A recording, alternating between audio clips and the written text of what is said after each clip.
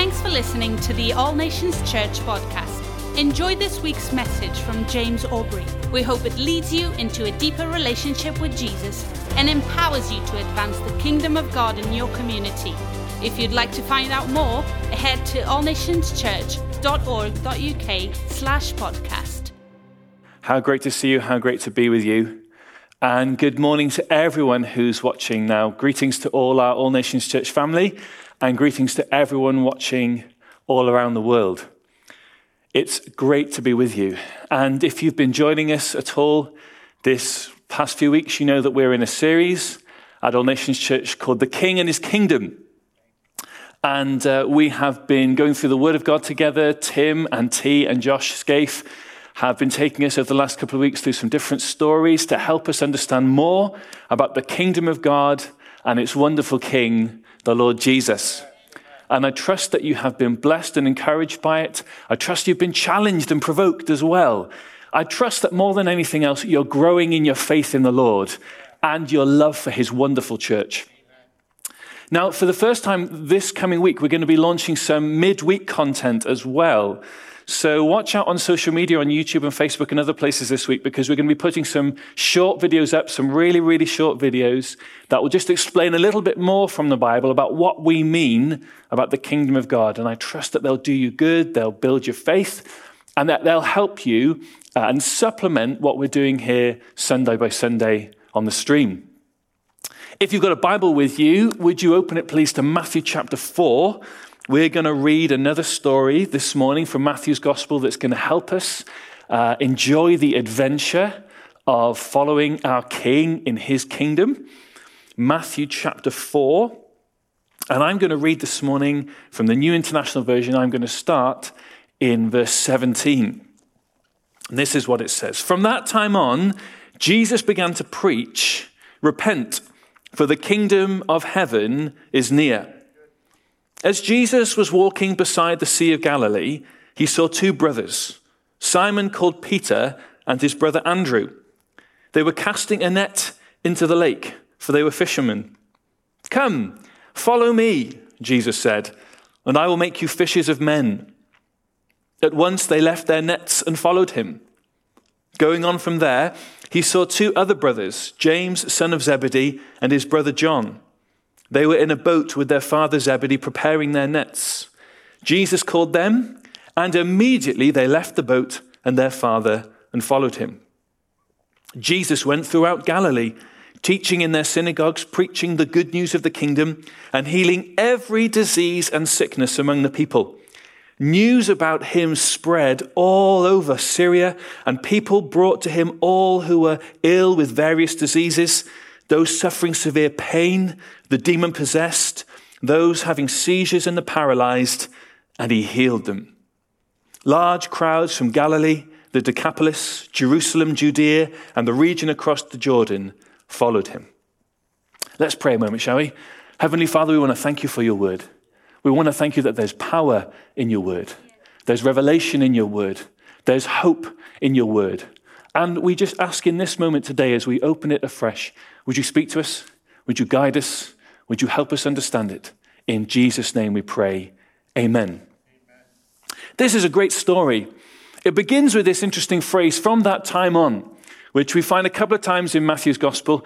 And it means that there's a change of pace or a change of scene going on. And for Jesus, what's happened is that John the Baptist has just been put into prison. It says in verse 12 of Matthew 4, and Jesus moves from his hometown of Nazareth into a place called Capernaum, and he begins to preach, he begins to proclaim the kingdom of God. And this is the same message that John the Baptist has been preaching. Repent, return to God, change your ways, change the way you think, reorder your priorities, because the kingdom of God has come. It's the same message, but it's a different method. John went out into the desert and people came to him. Jesus went to people and people followed him. I want you to keep that in your mind as we look at this story, because Jesus is calling us to follow him, and that means imitating his ways and his methods. Jesus went to people and people followed him. I think that gives us a clue for how God wants us as Christians to live our lives. not out in the desert, but going to people in need. This was the same message as John, but it had a different meaning. You see, what John announced as a future hope, Jesus presented as a present reality. John was pointing towards Jesus who was coming, but Jesus could say, in me, the kingdom of God has come. And he proved it. He proved it. In his preaching, in his works of power, he proved that the kingdom of God was a present reality. What did the people say? What did the crowd say when he preached to them? They said, he preaches with authority. Not like the scribes. There's a power in his preaching. But that wasn't all. Wherever he went, he did good. Sick people were healed. Demon-possessed people were set free. It was a wonderful demonstration that the rule and reign of God had come. And in the rest of this passage, we find Jesus calling people to follow him, going through the region, preaching and teaching, healing and delivering. But right in the middle of this very exciting story, there's one moment that I'd like us to focus our attention on today. And it's found in the story of Jesus walking along the Sea of Galilee, and he sees fishermen. He sees Peter and Andrew, and he says to them, come, follow me, and I will make you fishers of men. Follow me, Jesus says, and I will make you fishers of men. Now, this is a very important part of the kingdom life for us. Very important aspect of life with Jesus, life in his kingdom. And the more I've been thinking about it over the last couple of weeks, the more I have been thinking about a TV show that my family and I got into during the lockdown. It's called The World's Toughest Race. It's presented by someone called Bear Grylls. Bear Grylls is an adventurer. He's kind of one of these exciting people who kind of goes out into forests and forages and all these kind of things. If any of you have been watching the Alpha Course, if you're doing the Alpha Course with us at All Nations at the moment, you'll have seen Bear Grylls share his testimony on one of the videos. But it's set in Fiji, and elite ultra athletes from all around the world come together in teams, and they have to get across the island of Fiji, hiking, biking, climbing, canoeing, swimming. They have very little food, very little sleep. And they have to try and make it from checkpoint to checkpoint to checkpoint. And the first one to get all the way across the island wins. It's great TV. It's a terrible idea. Who would want to do that? But it's great TV, watching all these people kind of go push themselves to their limits.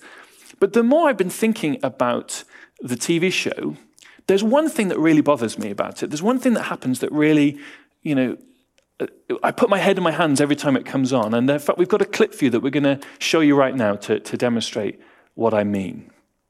40 kilometers from Camp 4, Team Curl has decided to veer off the Ridgeline Trail for a shortcut down a steep ravine that could save them time. But this is a risk. Trekking off course in Fiji can quickly backfire, causing a dire situation for the entire team. Justin is the brains of the group, there's no question about that. He is always 5 steps ahead of any human that I know, and he took 150% of the brunt of navigation. There's a will, there's a way. But yeah, it could get really steep. I wish I was a goat.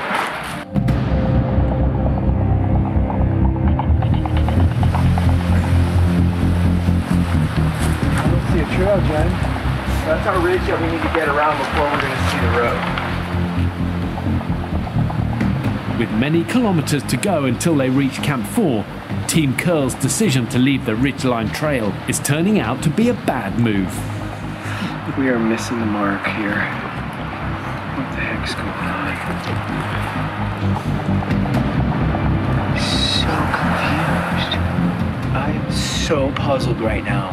I didn't feel too scared about navigating too far off course, and maybe I should have been a little more scared. I mean, it shows it going straight up. I mean, it's hard to tell, right, if it zigs and zags, but then it veers hard right. That's the direction of our peak. Oh, wait, but where are you going to get up there? Well, I'm not sure. We have to get up and over this band of cliffs, but we're just not really sure which is the right way to go.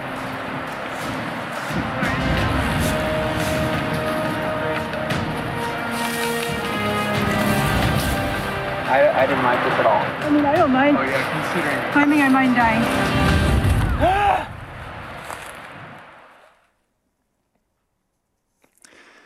My number one tip for anybody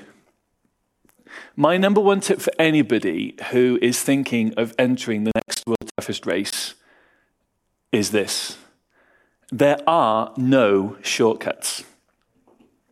Let me say that one more time.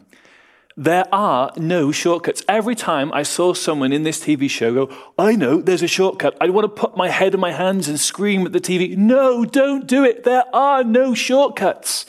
It's going to take you hours, days. You're going to be tired and hungry. Don't go off the beaten track. Just stick to what you know. There are no shortcuts. I don't know why we as people are obsessed with shortcuts. I don't know why we think if we can just find a quicker, simpler, easier way to do things, it's always going to be more successful. And it makes me think about life in the kingdom of God. Not because following Jesus is the world's toughest race. That's not what I'm saying today. But very simply this. Life in the kingdom of God is one way and one way only. Following Jesus. There are no shortcuts. I am not going to become a fisher of people. Peter and Andrew were not going to fulfill their destiny by going off another direction. There were no shortcuts. The only way is the Jesus way. Follow me, Jesus said, and I will make you fishers of men. And if we proclaim the good news of the kingdom, if we look together as a church at the kingdom of God and don't talk about Jesus as the king and about putting him first as the king, we're not really presenting to you the full gospel of the kingdom. It's not a method. It's not a theory. It's not a philosophy. It's not a self-help guide that we've bought on Amazon for our New Year's resolution. The only way is to follow Jesus. This principle is at the heart of the kingdom. And what Jesus was about to take his disciples on was a terrific adventure. Just think of the passage we've read. They were moving around, they were preaching the message of the kingdom, they were seeing miracles. But all of it comes as a response to this call. Follow me. Come, follow me, Jesus says, and I will make you fishers of men. Now, a leader, a teacher, a rabbi in Jesus' day had followers, had disciples. It wasn't unusual. John the Baptist had disciples. The Pharisees had disciples. But what set Jesus apart was this. Jesus chose his followers. They didn't choose him. Other contemporaries, you would be able to choose who you followed. You'd be able to choose which rabbi or leader you would follow. And then you could choose to leave him after a while as well. But Jesus didn't work that way. He chose his disciples. And when I was younger, I used to make so many deals with God to try and get him to use me, to try to get him to allow me to serve him. And I'd pray all kinds of prayers on my own. I'd make him deals and I'd make him crazy promises that if he just allowed me to serve him, I'd do this, that, and the other. And I'd never get an answer back. And then I gave up praying those prayers. And one day, reading John's gospel, John chapter 15, verse 16 suddenly came alive to me, where Jesus says, you didn't choose me, I chose you. And I appointed you that you would go and bear fruit. And suddenly I realized that all of my strivings and all of my pick me, the Father was just waiting for me to stop so he could say, I chose you a long time ago. Come follow me. That's what God has for you today. But so Jesus chose his followers. They didn't choose him. What also made Jesus different was that other teachers expected their disciples to listen and to learn. But Jesus expected his disciples to apply his teaching and take action.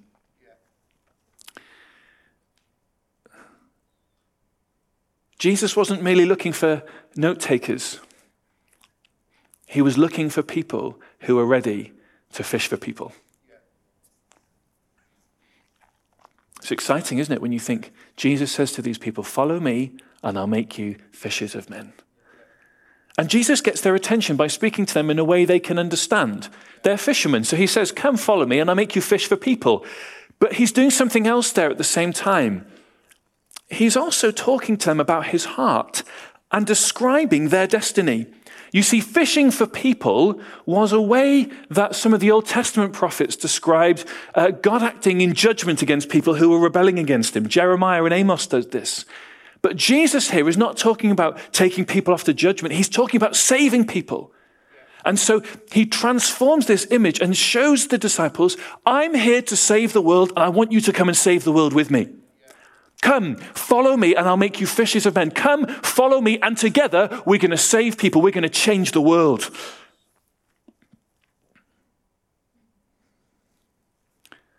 Come, follow me, Jesus says. Listen to me, learn from me, and I'll train you, I'll teach you. There's no need for the Avengers to assemble when Jesus' disciples get their act together. So what? So how does that apply to us today? What difference is that going to make in our lives right now in this 21st century world, this current lockdown experience? What does it matter? Well, let me give you 3 things this morning about the call of Jesus that applies to us all. The first one is this. He's calling. Very simple, but he's the one calling. He's in charge. He's leading. He's the king, remember? And it's easy for us to focus on in the story about all the things that the disciples gave up and left behind, and how might that apply to us? The fact that one of them left a boat, or they left their father, or left their nets. What does that mean for me? But I've been drawn more and more in the story as I've read it this week, not to what they've left behind, but who they followed. And how quickly they followed him. It says of Peter and Andrew, immediately they left their boats and followed him. They were interested in following after Jesus straight away. He's calling. And in this discipleship adventure, in this life of the kingdom, he is the one doing the leading. He's the one doing the teaching. He's the one doing the planning. He's the one who's got good paths for you to walk in. He's the one who's prepared good works for you in advance to do. But he's in charge. I'm not the co-pilot. He's in charge. Are we willing to embrace that today?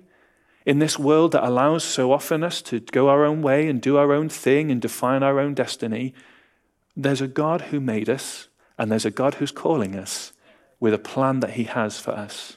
He's calling. I've never regretted responding to God's call. I've never regretted it. Second thing is this. He's calling us. Why do I think that's significant? Well, as I read this story and as I read other similar stories, I find that there was no first disciple.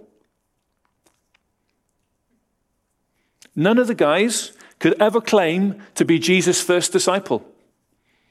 Because the first disciples he calls as a community. From now on, it's family, it's community, it's collaboration, it's teamwork. Following Jesus means following him alongside everyone else who's following him. He's calling us. I feel that's very important for us. If I can speak just for a moment to our All Nations Church family who is watching. Jesus is calling us to follow him. Jesus has gathered us together. And following him means following him together. Following him in community. Following him in fellowship. Following him in relationship where we have to get close to one another, to learn from one another, to be changed by one another, maybe to have a few things knocked off one another. But that's where kingdom adventure really takes off. Where we're willing to go, Lord Jesus, not only am I following you, I'll follow you with anyone and everyone who's following you too. So he's calling us. And once we've got that established, once we know in our hearts that he's calling us, we can also say this third and final thing this morning, he is calling you. He is calling you. Although he's calling us, although Jesus' ultimate call is for us to follow him as a family of disciples, as to be citizens together in his kingdom, we do also have to recognize today that every one of us has a choice to make. Will you today decide to follow him? And I believe that there are people watching today who need to make that decision. Some of you are watching this in your children of parents who are believers, but you know that the time is coming for you to make a decision to follow Jesus. Some of you are watching this with your husband or your wife, And they are following Jesus with all their heart, but you know, between you and God, maybe between you and me, you know you're not really following him. But today is the day when you can decide, I'm going to respond to his call and follow him. This hit home for us in our household a few weeks ago because our youngest daughter had given her life to Jesus and she began to ask to be baptized. And we talked through together, we talked about what it meant, and she was very clear, I want to follow Jesus. I want to follow Jesus. I'll follow him for all my life. I want to be baptized. She made a decision to follow the Lord Jesus, and we were able to baptize her last week. She made a decision to follow Jesus for herself, and we rejoice in that fact as parents. But there are no shortcuts. There are no other ways that we can advance this kingdom other than by following the Lord Jesus. And he's calling all of us today. He has a good plan for every person watching and every person listening. He has a perfect part in his kingdom for you to play. He's calling us. He has a place for us as a family. He has a part for you in community. He wants no one to be lonely, left behind, or lost. He doesn't want anybody living in isolation. He doesn't want any festering wounds. He wants there to be a family of disciples following him. But he is also calling every one of us to follow him. And I'm just going to give you a moment now, those of you who are watching, to respond to that last thing. Because I believe there are people watching today, and you know, now is the time, today is the day for you to respond to the Lord Jesus and say, Lord, I'm going to follow you. I'm just going to pray a very simple prayer, and you can pray along it with me, because the Lord Jesus is calling you to follow him. Lord Jesus, I choose today to follow you. I turn from my own ways and I put my trust in you. I follow you and I thank you for hearing this prayer. Amen. Wherever you are in the world and however you've watched this morning, may you know God's grace and peace in everything you do today and all the way through the rest of this week. We trust you have been encouraged by what you've heard. If you'd like to get connected, you can write to us at hello@allnationschurch.org.uk or call us on 029 20 52 4125. Thank you so much for tuning in.